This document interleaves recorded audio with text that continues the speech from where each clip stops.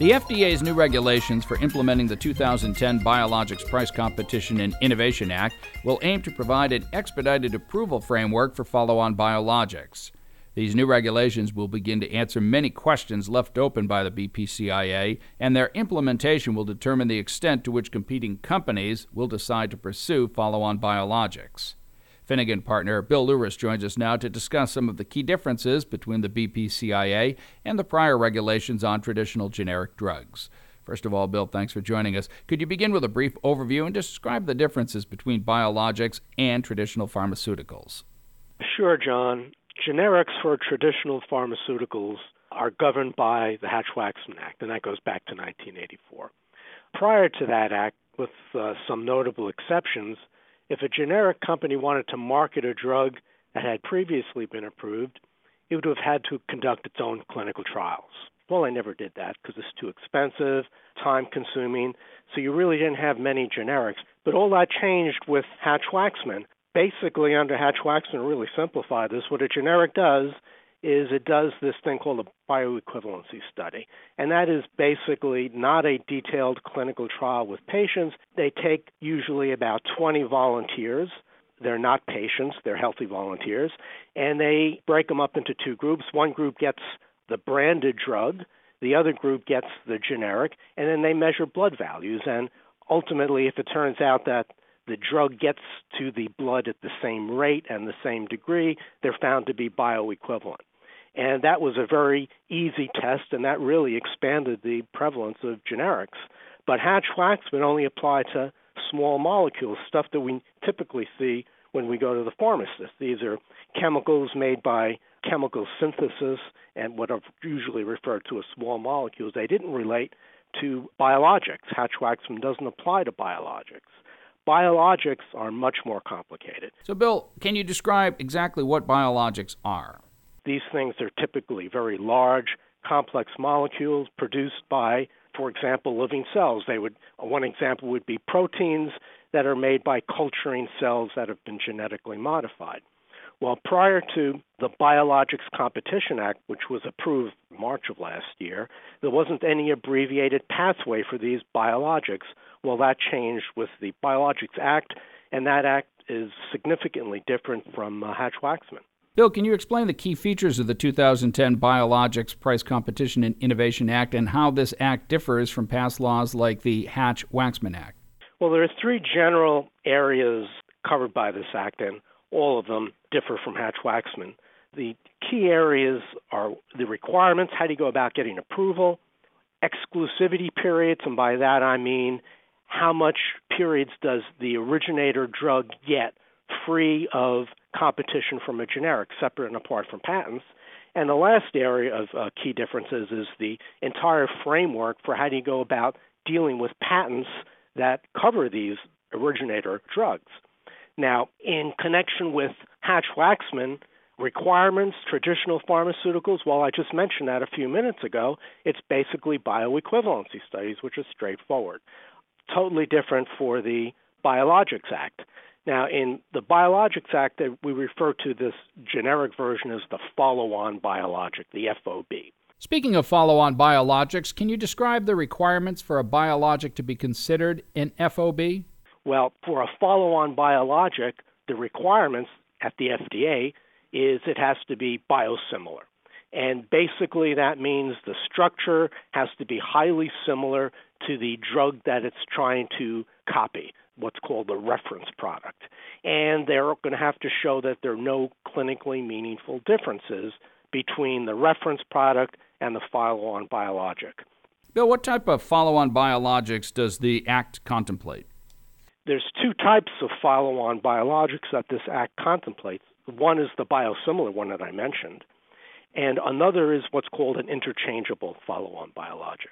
They're significantly different in the context of a biosimilar. If it gets approved, and let's say you go to the drugstore to get your prescription filled, well, if that prescription is written for the branded product, you're not going to get a substitute for the biosimilar. Unlike, for example, in the traditional pharmaceuticals, you take your script for a branded drug to the pharmacist can substitute a generic version without any doctor's intervention. Not so with a biosimilar. But that is so with this thing called an interchangeable follow-on biologic. And the requirements for getting that, it has to be not only biosimilar, but you're going to have to show, or the follow-on biologic applicant is going to have to show that it will produce the same clinical result. And if it's a drug that's given more than once, they're also going to have to show that there's no increased risk from switching from the branded version to the follow-on biologic. Bill, another difference you mentioned is this exclusivity period. How does this exclusivity period differ between traditional drugs and biosimilars? Traditional drugs under Hatch-Waxman, you file a new drug application, you get approved for a new chemical entity, what's called a new pharmaceutical, you get 5 years of exclusivity, separate and apart from patents. Now, if you get a new treatment method, what's called a new indication, like for treating depression, for example, versus treating some other disease, you get an additional 3 years. Or if you have a new dosage form, for example, like an extended release versus an immediate release, another 3 years. Now, under this Biologics Act, again, totally different. If you are the first to get a biologic on a new structure, you get 12 years of exclusivity, very different from the Hatch-Waxman Act. Now, this is 12 years separate and apart from any patent protection. Now, if you come up with a new treatment for it, you get no additional time, no additional exclusivity. New dosage form, no additional exclusivity. Those are differences from Hatch-Waxman. However, if you make a change in this structure, and that change somehow produces a difference in safety, for example, or purity or potency, it's possible to get another 12 years of exclusivity. So these are really key differences from the Hatch-Waxman Act. There's also some differences in connection with what kind of exclusivity can a generic get, for example. Under Hatch-Waxman, if you're the first filed generic with a challenge to the patent, you can get potentially 6 months of exclusivity against other generics. Now, in the context of the Biologics Act, if you are a biosimilar, you can't get any exclusivity versus other biosimilars. But if you're the first interchangeable and get approval, you can get what's typically up to 1 year of exclusivity versus other interchangeable follow-on biologics. Now, the patent litigation framework, the last of the differences I mentioned, is also significantly different. There's differences with respect to what do you have to do to get into court to begin with, how do you go about selecting the patents that are going to be involved in the lawsuit, and is there possibilities for multi-stage litigations?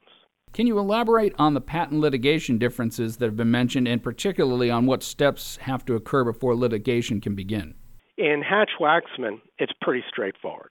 Pre-litigation activities, well, the branded company, when it files its application with the FDA to get approval for a new drug application, it has to list in that application the patents it thinks covers the drug or methods of using it. And if the NDA is approved by the FDA, that list of patents gets published in this thing called the Orange Book. And if a generic wants to file an abbreviated, what's called an abbreviated drug application against this branded drug, and it wants to know what patents are involved, it looks at the Orange Book, it sees these patents.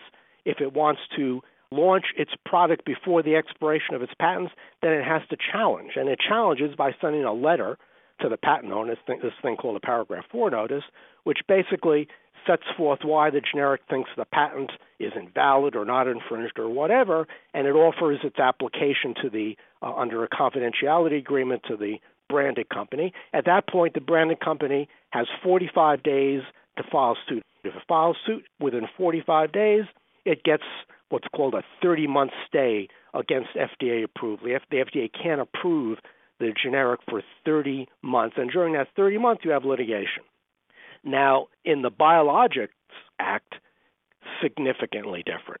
Significantly more interaction is going to have to take place between the biologic branded version and the follow-on biologic. And one of the key differences, there is no Orange Book listing. Someone seeking to file a follow-on biologic is going to have to investigate itself to determine what patents are out there that may relate to the originator biologic product. And even though there's 12 years, as I mentioned earlier, of this exclusivity period, this follow-on biologic could file its application with the FDA after 4 years. Can't get approval for 12 years, but it could file after 4 years. Now, once it files, it has to then send its application to the branded biologic company. It has to do that in a fairly short period of time, like 20 days. At that point, the branded company then has 60 days to send a letter to the follow-on biologic saying, these are the patents we think relate to our product. And they could be patents on anything. It could be the product. It could be a method of manufacture. It could be modality of treatment, any type of patent. The follow-on biologic then has to send basically a brief within 60 days explaining why it thinks none of those patents are infringed or why they think the patents are invalid, or they simply say, okay, we're not going to come on the market until one or more of those patents expire. Then this exchange continues, basically, this extensive exchange. At that point, the branded company basically has to send them a rebuttal brief explaining why they think there's infringement and why they think the arguments on invalidity basically are no good. And so there's this extended back and forth before there's any litigation. Bill, how does one go about selecting the patents involved in the litigation? The parties have to kind of negotiate to determine what patents are going to be involved in the litigation, which is yet to occur. If they can't reach agreement, then they basically have to have another exchange. To simplify it, the follow-on biologic basically says, I think X number of patents ought to be involved. It could be 0, 1, 2, without identifying them. Once they do that, then the parties simultaneously exchange letters, which then identify the specific patents they think should be involved. Now, the catch here is that the branded company can't list more patents than the follow-on biologic said should be involved in the lawsuit. And if the follow-on biologic says, I don't think anything ought to be involved, then the most the branded company could list is 1 patent.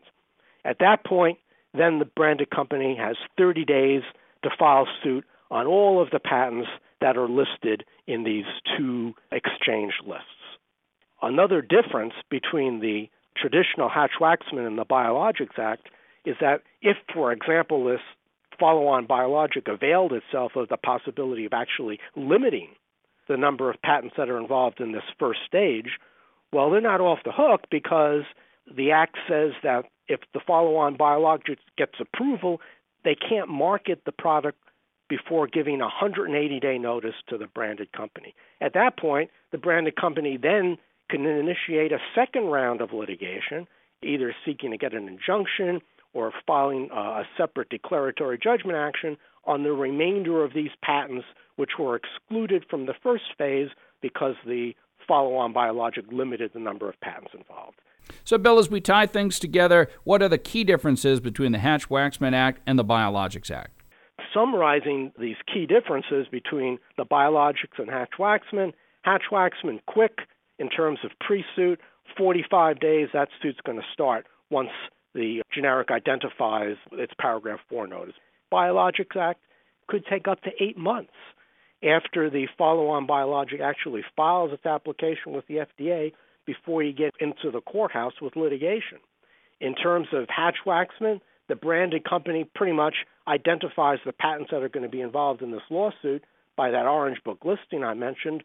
In the Biologics Act, you go through this elaborate exchange of lists, and the follow-on biologic can actually limit the number of patents involved, at least in the first phase of the litigation.